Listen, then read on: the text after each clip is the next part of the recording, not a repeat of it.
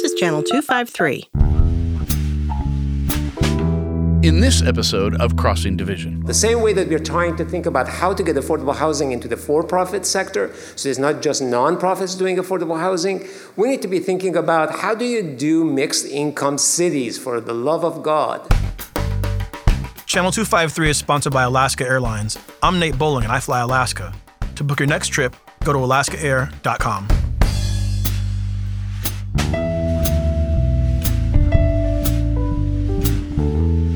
Hi, this is Evelyn Lopez with the Crossing Division podcast. Hey, stay tuned for a very interesting recording that we made in Tacoma. This is the Downtown on the Go Friday Forum. This year, they're focusing on issues related to aging in Tacoma and Pierce County, and the first forum, which took place on January 24th, 2020, is on aging in place and talks about the challenges of finding housing, staying in your housing, and how people manage as they get older to find affordable housing options and healthy housing options. It's a really good forum, very interesting, and we will follow it with our own Crossing Division podcast where we'll focus on some other aspects of housing. My name is Hallie. I want to welcome you all to the first Friday Forum of 2020 and also the first Downtown on the Go event of the year. Downtown on the Go is your transportation advocate and resource. And I want to first give a big thank you to Tacoma Arts Live for being our host and the series sponsor this year. And round of applause for Tacoma Arts Live. I also want to thank Geoengineers for sponsoring this forum in particular. And a thank you to Channel 253 for being our media sponsor. And they're recording this forum and we'll be featuring it on the Crossing Division podcast hosted by Evelyn Lopez. And they'll be recording right after this for a deep dive into today's topic. So all of your friends and colleagues who weren't able to attend this forum can be part of the conversation throughout the forum series. So a round of applause for Channel 253. We're really excited to be growing this program. So a little bit of logistics. If you have a question throughout the forum, please text the number 253-392-7880. The number is posted up here. And we also have paper and pens in the back of the room. So if you prefer to do that, you can write on the pads up there and leave them, and we'll make sure they get incorporated into the question section. So the Friday Forum series brings together experts and community leaders to reflect on transportation and land use issues that are facing our city. This year, we're focusing on how Tacoma and Pierce County will adapt to meet the needs of older adults. By the year 2030, there will be more people over the age of 65 than under the age of 18 in Pierce County. And so this adds to the already existing pressures of affordable housing and livability in this region. We are lucky to have Tanisha Jumper from the City of Tacoma as our moderator for the third year in a row here. Her leadership and vision have been integral to pushing the City of Tacoma towards ambitious goals around livability, transportation, and housing. She is the Director of Media and Communications of the city and has a wealth of experience in health and human service management and community engagement. So please join me in thanking our sponsors once more and welcoming our great panel with a round of applause. Thank you.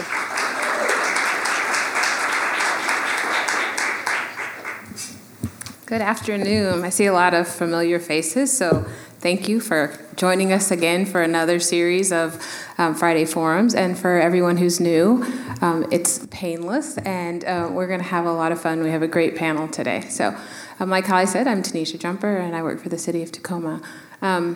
Just to start us off, a couple months ago, the City of Tacoma passed a age-friendly ordinance, and so we are also looking at how do we be more intentional around making sure that Tacoma is a great place to age and that people can age in place, and we'll talk a lot about that today. So to kick us off, I'm going to ask our panel to introduce themselves and as few words as possible, because we got a lot to get through today. I want you to tell us who you are and why you wanted to be here in this panel today and why that's important to you. And we're going to kick it off with my good friend, Dr. Medeiros.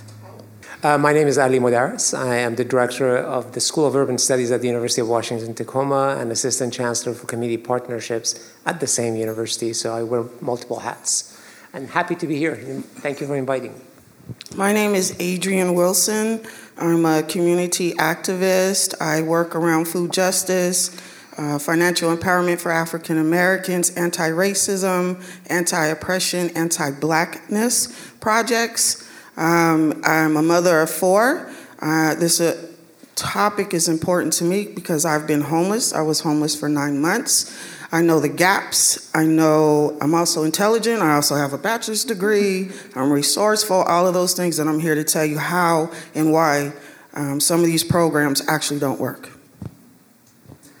Thank you. Matt Santelli from the Pierce County Aging and Disabilities Resource Center. I've worked there for about 16 years, both in the field doing client services and doing public outreach and education events. And I'm happy to be here to kind of point out some of the challenges we face with our population aging and fanning out all over the county and some of the difficulties people face in the more remote areas of the county as they age. Thank you. All right, we're going to kick right off with Dr. Medeiros. Is this current state of the cities conducive to aging in place? So I've been given 5 minutes to talk about this, but it really requires a long talk. So let me start by saying one of the challenges that we have, and that is that historically, most of our cities have learned how to segregate by every category. We have segregated by race and ethnicity, we have segregated by gender, we have segregated by income, and one thing that we haven't paid attention to, that we actually do segregate by age as well. And the way the segregation by age has happened is both purposeful and not with purpose. One way is to think about where the senior housings are and how concentrated they are and where they're located. The other one is to ask yourself, when a county like ours, Pierce County, has a lower median age of population compared to its neighboring counties, what's the population of the elderly in Pierce County, and where do they live? Are they distributed equally or not? And if you were to look up the map, and I'm happy to share maps with you, actually our elderly population is isolated. In other words, they are segregated and it's not income driven, it's across incomes. They are isolated in the way that some neighborhoods tend to have more elderly people than middle-aged and younger population. So families and younger population tend to go towards specific kind of housing. And if you think about it, it's a cycle we started. It's a cycle that we started with larger houses, sometimes in lower density areas. The parents get older, the children leave the house. They're hoping that they will come back for Thanksgiving and for Christmas. They don't come back. And then we just hang on to that, and we hang on to our kids' rooms. Some people do downsize, but not everybody. So the whole idea of downsizing doesn't happen. So a series of neighborhoods gradually move from being family-oriented to elderly population. Meanwhile, the younger population, single and double income, but without kids, first to start in the central part of the city, wherever it's hip.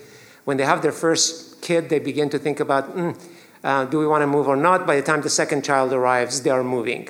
Now they're not moving close to their parents, they're moving somewhere else. Smaller houses, different kind of structure. So notice how by economy and our thoughts and our aspirations that changes across generations, we create these layers of neighborhoods of segregation. So here's the challenge. The neighborhoods that we inherited when we built or we moved to it when we were in our 30s, have a specific kind of sidewalk, they have a specific kind of amenities. And as we age in place, we don't have the services that we need. We are far away from clinics. We are far away from all the services that we need as an elderly population, yet the city to everyone remains the same. We think it's the same city that we had 40 years ago, but now it's being experienced differently. Now the issue becomes, how does one deal with such a situation when we have these layers of aging in place and being forced into one place, right? And what happens when you actually get taxed out of your household if you're a lower income person, where your property taxes, even if you own, begins to push you out. Now you have to go further out somewhere else at your elderly age. So there's a whole bunch of stuff there that we need to sort of think about. The processes that we have put into place and we continue to put into place that segregates the population by age. Now, are there things that we can do? Absolutely. One of the things about aging and consideration of age is that people tend to think that children and elderly want two different things. But if you were to look at the health factor, intergenerational neighborhoods are the best, meaning that even from the ADA requirement for sidewalks, children and elderly population are very close to each other. So if you build neighborhoods that's good for one, it's good for the other as well. And intergenerational existence actually prolongs everybody's life. So in many ways, we have the basic recipe there. Some cities tend to do something a little bit different. They tend to look at the value of pocket parks as opposed to big parks. And the way pocket parks work is the small parcels of land that will be made available to parks for everyone to spend an afternoon in. And if you go to one of the cities that I used to live in, city of Glendale in California, there are a lot of little pocket parks. And you will find out that the elderly population in the afternoon just simply hangs out there, plays chess and backgammon, and they interact with people who are going by. And that creates that level of life that essentially allows for this intergenerational presence. So there's a lot that we can do. Undoing segregation of any category is very difficult, but it takes will and it takes time. Yeah. It is not something that we can do right away. We just have to stay on top of it and commit across multiple generations to build the cities in a way that they are intergenerational and welcoming to every age category. And I'll stop on that. So you mentioned that seniors would be pushed out. And so I want to jump over to Matt real quick and ask what happens, what are the challenges that exist for older adults when they are pushed out and live in rural areas? Thank you. It's truly challenging just thinking of the geography and the job that I've done over the years. Communities as we head in Pierce County encompass mountain communities, Ashford, Elby. We have saltwater communities, Heron Island, we've got Raft Island, Fox Island, Anderson Island. We have lake communities, Lake Tapps, Bonnie Lake. So when you think about all those areas, there might be a few small towns kind of sprinkled in those areas, but a lot of it is just unincorporated county areas. And as the doctor was saying, a lot of clients who live there decided to live there as kind of their last move. You know, they're in retirement, they moved to a mobile community, or they bought some land and put a mobile home on it, or they might have found a nice house to live in. And that's fine as long as they're physically and mentally intact, but when one spouse becomes ill and the other one becomes a caregiver, or a spouse dies and then that remaining spouse starts to decline, the challenges become huge. There's uneven terrain in those areas. It's difficult to walk. There's no sidewalks. There's not safely walkable streets. The distances to travel require having a reliable car. There isn't any public transportations in places like Buckley, in Ording, Eatonville, Lake Bay, Long Branch. So you're forced to rely on reliable transportation or knowing somebody that has reliable transportation. So just imagine if you were living in Tacoma, you took a fall, broke your hip, and you were told the closest hospital you're going to go to is in Eatonville or in Long Branch or Buckley. That's what people in those rural communities face, because the closest hospitals we have are Puyallup, Lakewood, and the Tacoma Core and Gig Harbor. So potentially a medical emergency that a person might face is going to require them to quickly be uprooted from their community. The friends and neighbors they might have likely aren't going to go see them in the hospital. And then it becomes even worse if they have to go and do a skilled nursing facility rehab, because then you're coming even closer into the urban core. So those are challenges right there, where a medical emergency is not just an inconvenience, it becomes a huge uprooting of your day-to-day life. The other thing we see out there is that the homes that people do live in aren't easily adaptable for accessible needs. It's not easy to put up a ramp when you have stairs and uneven terrain. It's hard to put up grab bars in a very narrow mobile home. So as they age and their problems become greater, the adaptability of their homes becomes less and less. Also, what we see is the social isolation that occurs, because the viewability even of neighbors in some cases is very little, if sometimes none at all, just because of how the properties are configured there. Your mailbox might be several hundred feet from your house in some of these rural areas. So we don't even have the advantage of a mail carrier coming to your house and seeing that there might be something wrong. So potentially we have seniors who take a fall, who get ill, and no one might know about it for days or even weeks sometimes, depending upon the situation. And then think about the inclement weather we had the last few weeks. An inconvenient for us here locally, a huge disaster for people in some of the mountain and outlying communities where they had several feet of snow. So we see that breakdown in a lot of the rural areas where something as basic as a septic system that's never been properly maintained fails, or there's well water and there's mechanical failure, or there's extended utility interruptions for somebody who might be on oxygen or some other mechanical device that keeps them alive. Those produce medical emergencies. And again, if you're fortunate enough even to have a doctor in those communities, typically they're already overwhelmed with the number of patients they're seeing. And you don't have accessibility to specialists. There's not cancer care. There's no cardiac care. There's no dental or routine vision care. So again, we're seeing people having to get reliable transportation, travel long distances for the most basic levels of care. And so then we're needing to rely on local churches, senior centers, health ministries when they exist. We try to impose programs when we can. We can get people eligible for care programs. But with the economy the way it is now, the availability of caregivers is very limited. So we can approve someone for services on Anderson Island, but we can't find caregivers to meet their needs. So those are some of the overall challenges we face. Rural communities, the need for cars, lack of public transportation, limited services, difficult accessibility to the services, and not having the ability to provide professional care just because we don't have the resources that we can stretch wide enough to meet the need. Thanks, Matt. So, Adrian, Matt kind of talked about the people who made a choice to move out to these rural areas and maybe because they didn't want to experience urban living and some of the other things that come with, just wanting a different pace of life. What about the people who live in neighborhoods in Tacoma that are displaced without having the resources to just pick a new place to live? What happens to them? So first and foremost, I also want to let y'all know that I'm going to be me when I'm up here. I'm a cusser. Cussing is my love language. Hallie told me that was okay and that I could be myself. I'm unapologetic for who I am, and I am relaying my information to you not through lived experiences, but also through research. First, I got interested in being in displacement and gentrification when my mother was displaced. She is 66 years old. She lived in the same apartment for 17 years. A company got to come in and wipe everybody out within 20 days. They raised the rent over $500, and there was absolutely nothing we could do about it. There was absolutely nobody, no organization, no place we could go to ask them to help.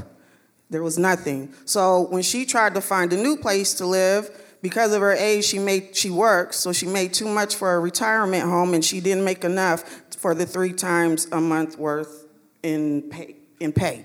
So she was stuck, and so she ended up having to live on couches and everywhere else. So then I also ended up also being displaced. My landlord also raised the rent, and I also didn't have nowhere to go. And so I'm letting y'all know that when you become homeless, the first thing you're supposed to do is call coordinated care. You can't receive any services until you go through them first. And they either say yes or they say no. And how would they say no? So if I call you and you're coordinated care and I say that I'm homeless, the first thing you would ask me is, where did you sleep last night? If I say I slept in my car, I won't receive services. If I say I slept on someone's couch, I won't receive services. If I slept in a motel, I won't receive services. The only way I was able to receive services was when I said I slept on the concrete with my children. Okay? And then when I finally got in, I got to see Catholic Community Services, and they have a shelter and they have washing machines there.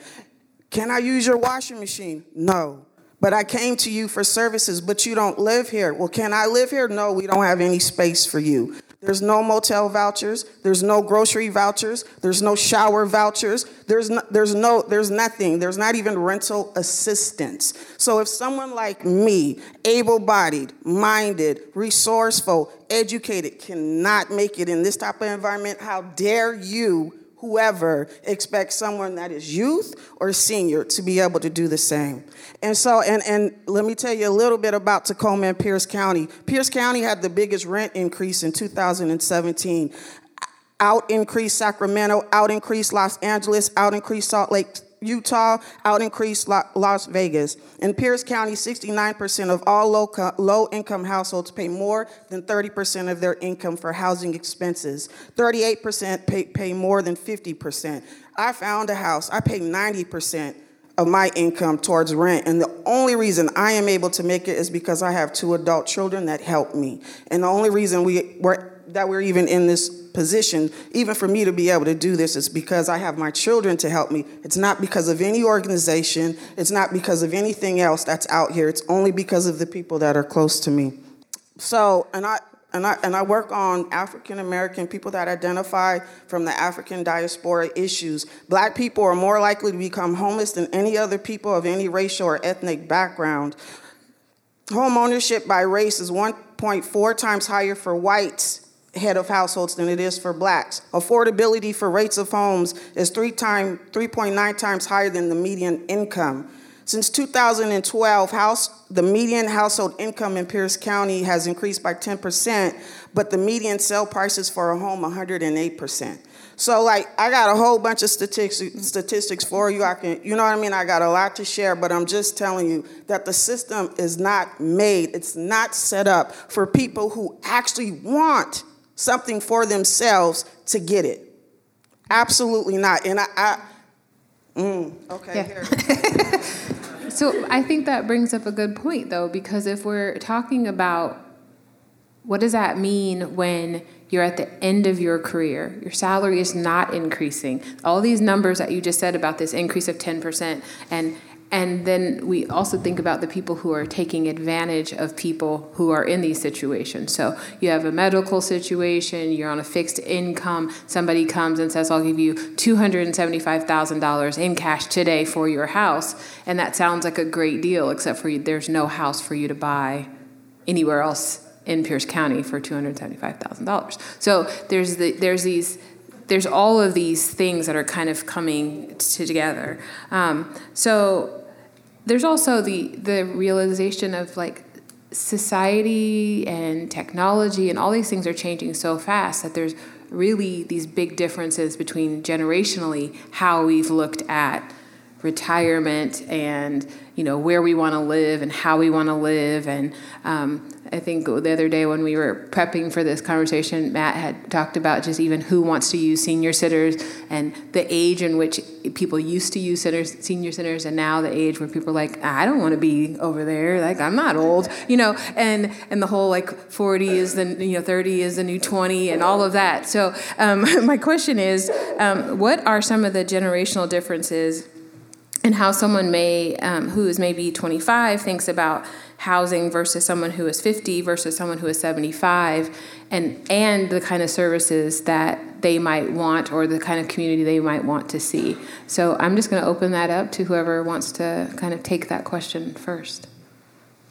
Well, I'll start from the far end of the spectrum, the older adult spectrum. The seniors that I work with, the major fear they all express is, I don't want to die in a nursing home. That's what they'll all say. And so for those who are living in their current situation, typically they had chosen that to be their last place to live. And as Adrian was saying, it's getting more and more challenging for folks on limited incomes. And the smart ones are looking at their rent and saying, okay, I got a 1.6% Social Security cost of living raise. That's $16 on $1,000. But my rent is going up $50 a year. So the smart ones are not just going to bed that night thinking everything's fine. They're thinking, geez, $50 a year for the next 5 years, I'm not going to have any place to live anymore.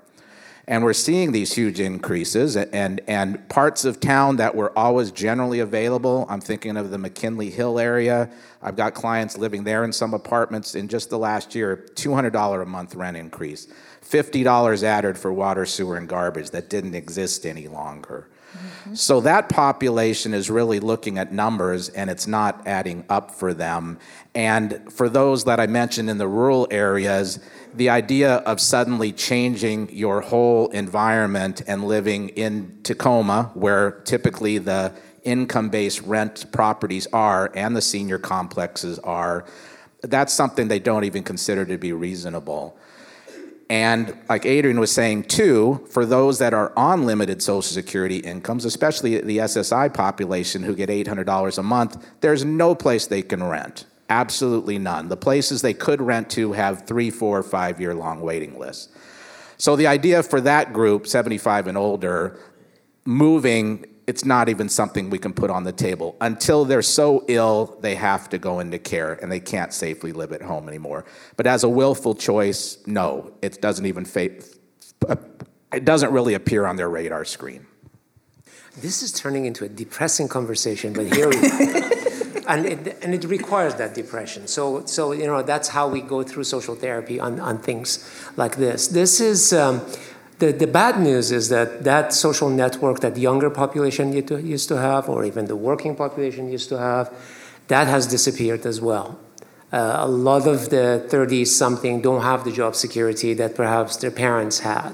Mm-hmm. And they know that they have to change jobs. Now, imagine the same condition for communities of color where they have other issues that has affected them historically, the segregation patterns, the oppression that they have faced. And now treating all this population as if there is a solution for 75 and older that applies to everybody doesn't work. Even within the African American community, when you look at the statistics, it's the female-head household that is most severely impacted by many of these social indicators that we look at. I think the dilemma that we have is the dilemma that there's an ideal of what we want, but what is in operation and the system that we have doesn't produce or doesn't get us there. Mm-hmm. So how do we deal with this? How do we move forward? So let me see if I can move it a little bit into some directions here. There's a commitment that has to be made on how we're going to lift everyone's boat. There has to be a commitment by us on at least pick a category. I'm 62 years old. I've been in the United States for 42 years, and it's the same topics that we talk about constantly.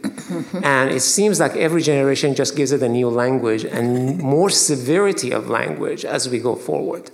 Transportation is not solved. Housing is not solved.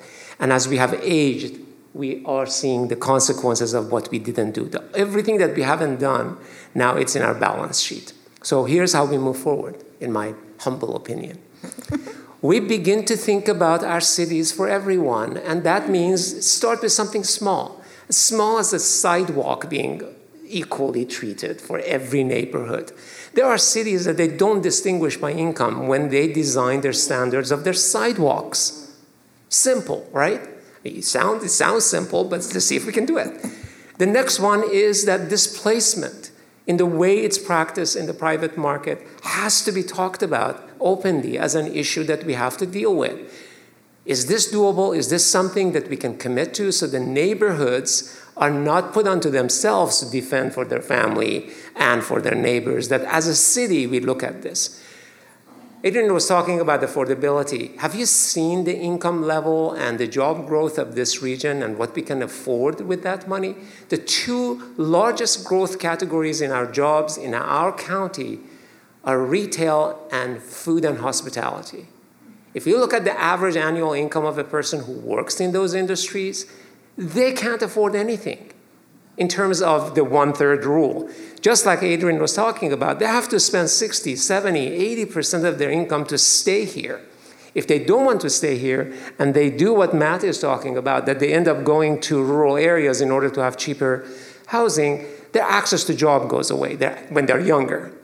The potential for mobility for them declines. And as they age in place, even if they stay there, then they have other problems they have to deal with. I think we are, by not doing something, some level of basic work, to at least stop the leakage.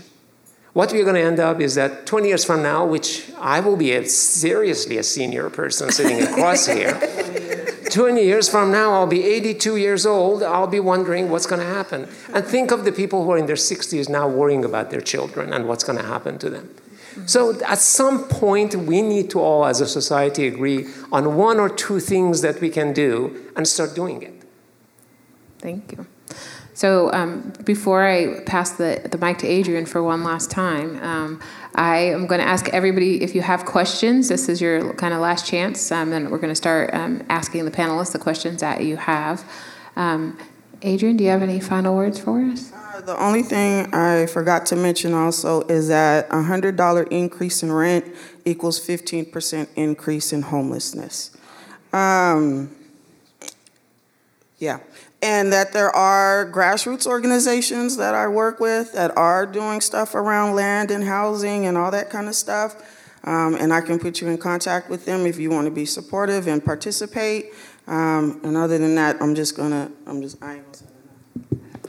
Thank you. I also think one thing that we didn't get to talk about, and we have a couple more forums, and maybe we'll get to talk about it then, is the idea of, we have younger people coming out of school with massive amounts of student loan debt, and then those people are waiting longer before they have kids because of the amount of debt they have, which means you're going to have a generation of people that are going to be taking care of their parents and their young children at the same time while still trying to manage, student loan debt. And Dr. Medeiros and I have talked about, even trying to buy a home, and some of the things that provide some stability are being pushed off further and further and further, which also means that their retirement is getting pushed off further, and all of these things. So it's this compounding effect that at some point we're going to have to just stop and deal with the problem. And if we don't, the things we're seeing now are just going to further exacerbate. So just wanted to add that, and I think Hallie's bringing me some questions.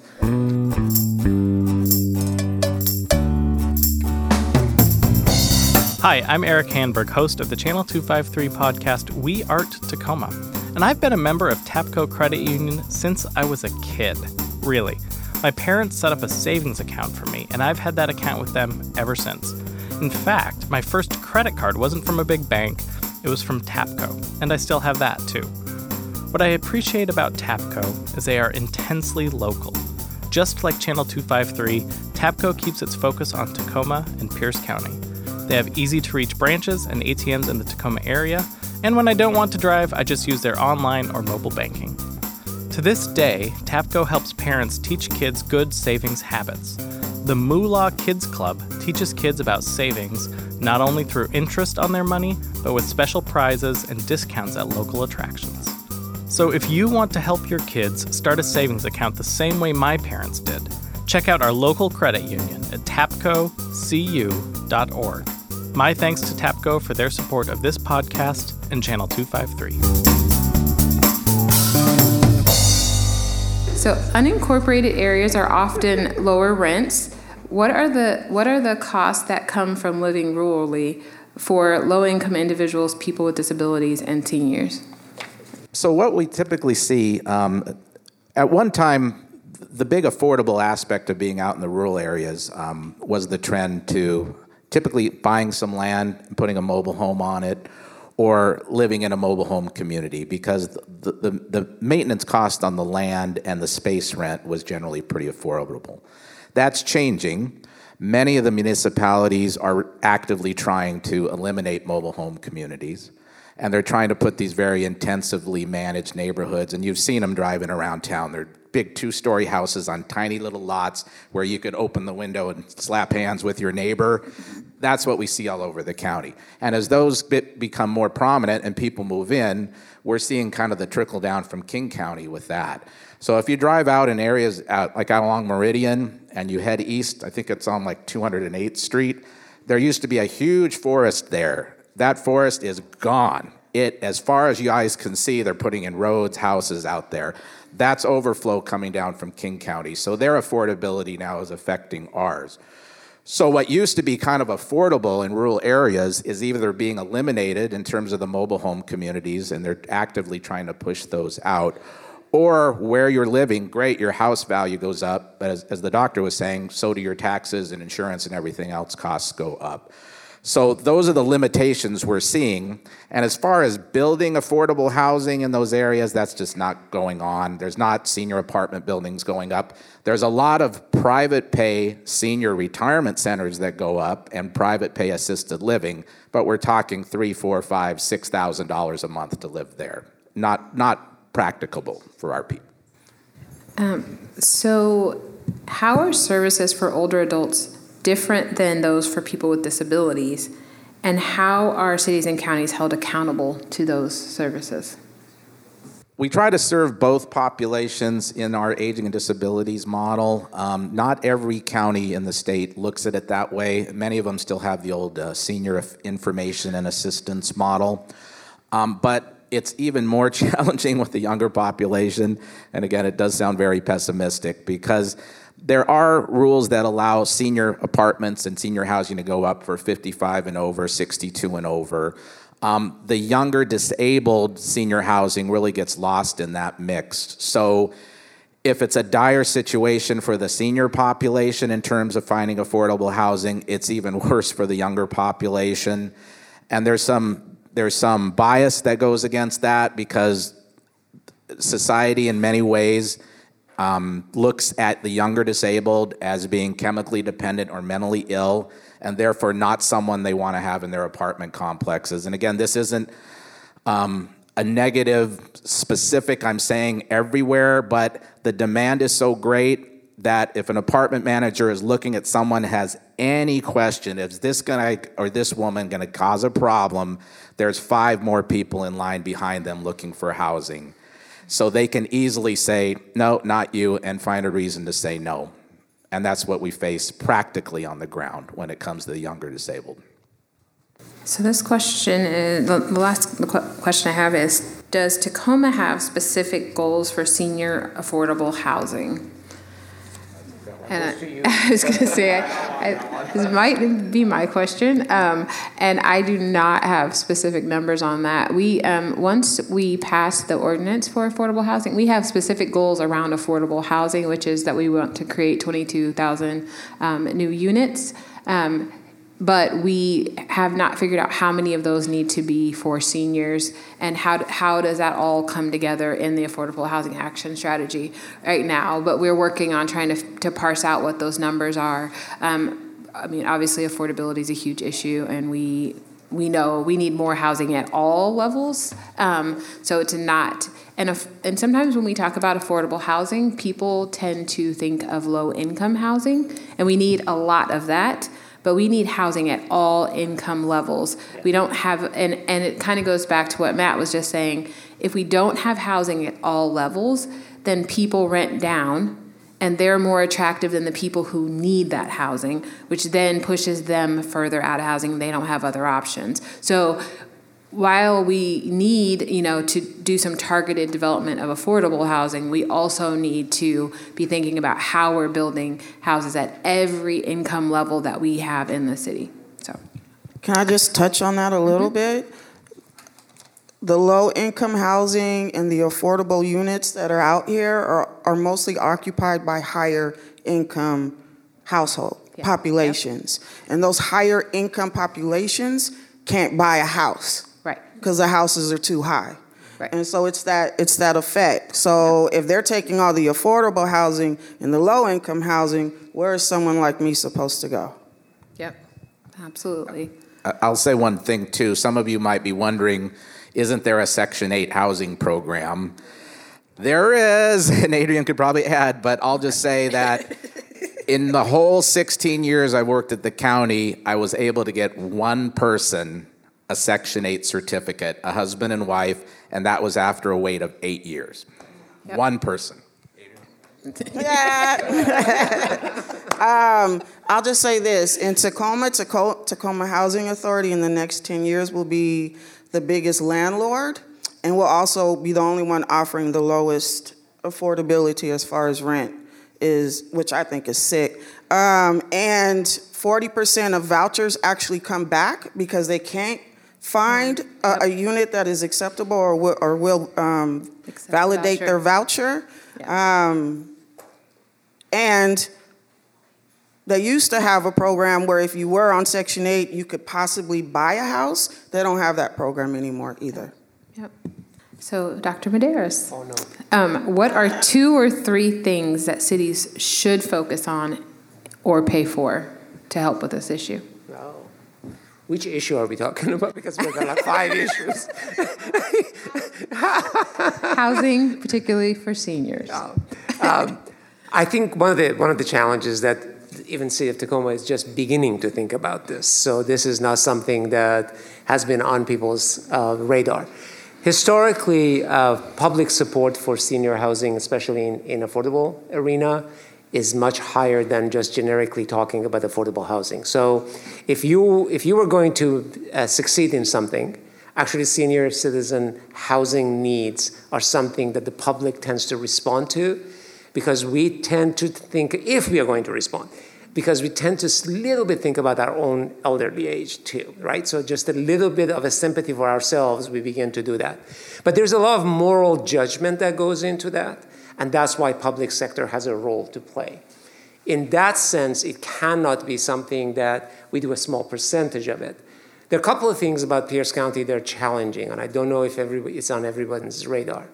We are the youngest county compared to the counties around us simply by median age. In the United States, every county and every part of the country is aging. We are aging on the average of about 2 years per 10 years, which doesn't sound like a lot to people, but if you think about it, a country that always thought of itself as a young country is gradually graying. We need to look at our nations that we know and see what they have done for their elderly, because they are there already. We are just catching up with them. Now, the one thing about our county is the following. Most of the economic development, most of our thinking is how to get that 30-something to come and live here, which means we're going to make our housing conditions worse. And so as time goes by, the competition is going to come not only for the people who come from King County, but it's going to be from everybody else who is coming to this county to be close enough to all those jobs. For somebody who is coming from another part of the country, commuting 20 miles, that sounds to them like it's not much. So they are more likely to look at that. But they're not looking at big houses, they're looking at the smaller houses, they're not looking at the sort of things that we regionally may prefer. Housing market is going to go towards people, the private sector, toward the people who are willing to pay the down payment down and pay the high rents for those places. Look at what we have built and how fast it has filled up. Now, that means for the public sector, that becomes a doubling down on affordable housing. We need to begin to support our public housing, and I mean it, I don't mean it by housing authority, I mean public sector as a whole needs to begin to think about every inch of this county needs to begin to think about that. That's why we need a regional, not just Tacoma-specific affordable housing conversation, because frankly, if you don't do it that way, I have a warning for you. If we don't do it that way, there will be income segregation 30 years from now, because affordable housing will go to very specific small pockets of areas. And that there will be another group of people here sitting trying to figure that one out and how it happened. Yep, absolutely. Thank you. And I don't know if this is for Dr. Medeiros or Matt, because it's kind of a policy question, but should cities and counties prevent private senior developments? And is there,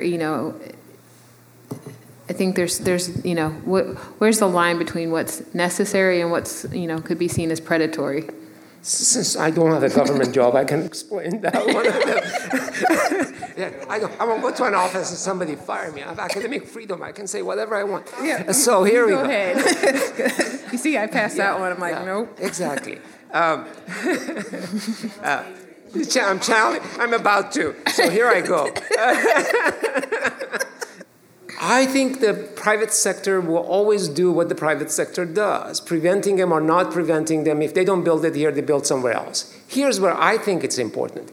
Regulating that is really important as well. The same way that we're trying to think about how to get affordable housing into the for-profit sector, so it's not just nonprofits doing affordable housing, we need to be thinking about how do you do mixed income cities, for the love of God.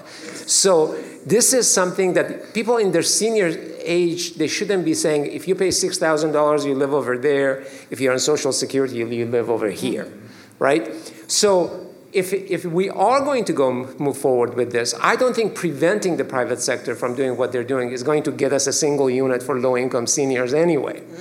So what we need to begin to think about is how to get them into that process. So what I have talked about in affordable housing, it applies here. Incentive zoning is one of the things that cities now do. It's not called inclusionary because people tend to react to that badly, but so we call it incentive zoning. So it sounds like we're doing something positive. Or giving them something. So in some ways, what is really important here is to begin to incentivize more seriously on what we want, the social good and the public good that we want, that we agree with. Private market has a role to play in it as well. We are a country run by the private market. Our public sector can come up with vouchers, but the vouchers are not enough when the private market is not accommodating it. The same thing goes for senior citizens. So my humble opinion is public sector does its best job to make sure that the senior housing is not forgotten and the public knows that you are investing. And in the private sector, let's incentivize them so they begin to think about how healthy it is for everybody to be together as opposed to segregated by every category we can imagine. All right. No, I would just add that, yeah, I'm fully in agreement with that. And what really needs to happen, if possible, is that there is more development of housing that has rent based upon income, percentage-wise, because of the senior communities that we do have, even the ones most generous run by nonprofits are increasing the amount of income they require to rent from them. That's pricing out many of our senior and disabled. So it has to be rent based upon income. Otherwise, it's destined not to serve the people that need that housing the most. Thank you. So we have just a few minutes left. I'm going to give each panelist an opportunity to this has been kind of a depressing conversation, but the first step in coming up with a cure is acknowledging the problem and having an honest conversation about it. So, Dr. Medeiros, we'll kick off with you. What are your kind of closing remarks, and maybe what in your opinion is the next step? The regional effort, I must say that compared to 5 years ago, I've been here 6. Compared to 5 years ago, there's more of a recognition of housing and housing being an issue and homelessness being an issue. It's more talked about. There's more urgency in public about it. And what I am encouraged by is that various jurisdictions in our region have begun to realize that this is not something that happens in one city or one county. It happens everywhere. So I think we need to push and sustain that regional conversation. But the thing that's really important in this process, that is the added component, is the senior housing and the seniors' future in this region. I think it goes beyond housing issues. It's every aspect of our existence to begin to think about our cities as everyone living in it, not just the young and the 30-something. This is the part that we have lost our soul because we only focus on whoever is 30-something, and it is in specific kind of jobs. And that's what we're building our cities for, as opposed to everyone who has been here. Thank you. Adrian? The only thing I want to say is when I tried to be a part of these conversations, I wasn't allowed or I wasn't listened to. And so if you are talking about issues, make sure to uplift and empower those that are displaced or feel those issues, and don't take our voices for granted. And don't take our lived experiences for granted. And make sure that there is space or room for people like me at the table, or be one of those people that can help me create my own table. Thank you. Thank you. I'd like to just conclude and say, we do rely on you folks, the residents of our county, to really be the strong voices and advocates for the work we're doing. At the county office where I work, we do a lot of work on foreclosure prevention for seniors living in their homes, getting them on tax exemptions and deferrals to kind of preserve their homes, putting care into their homes.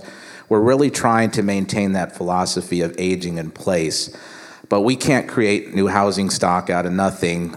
We can't create the right trends in housing to make things work. So whatever voice you can add on the issues you've heard today, I really encourage you to be an advocate. We're coming into an election year. Go to town halls, ask questions, demand answers. And if we all work together, we can hopefully move things in a more positive direction than it's going right now. So. Thank you so much. I want to thank everybody for coming. I want you guys to remind all your friends to listen to the podcast of this conversation. And Don't get me and Matt in trouble. Share this conversation and keep having this conversation and come back next month so we can finish the second part of this conversation. I'm going to bring Hallie up. Yeah, I would invite everyone to give a round of applause for our panelists, moderator, all the sponsors today. And as we made mention of, right after this, Evelyn Lopez is going to bring Ken Miller of Dadu Housing or Development and Joy Stanford of Shared Housing Services, which is another direct service agency here in Tacoma, to delve deeper into those topics that rose to the top in today's discussion. And will just be another layer to this. And as Matt mentioned and Tanisha said, just keep the conversation going. Next month, February 21st, we'll be talking more specifically around transportation and the ways that shuttle services or new multimodal technology is helping or maybe hurting this idea of thinking about growing cities in a more inclusive and accessible way. Thank you all so much for coming, and have a great rest of your day.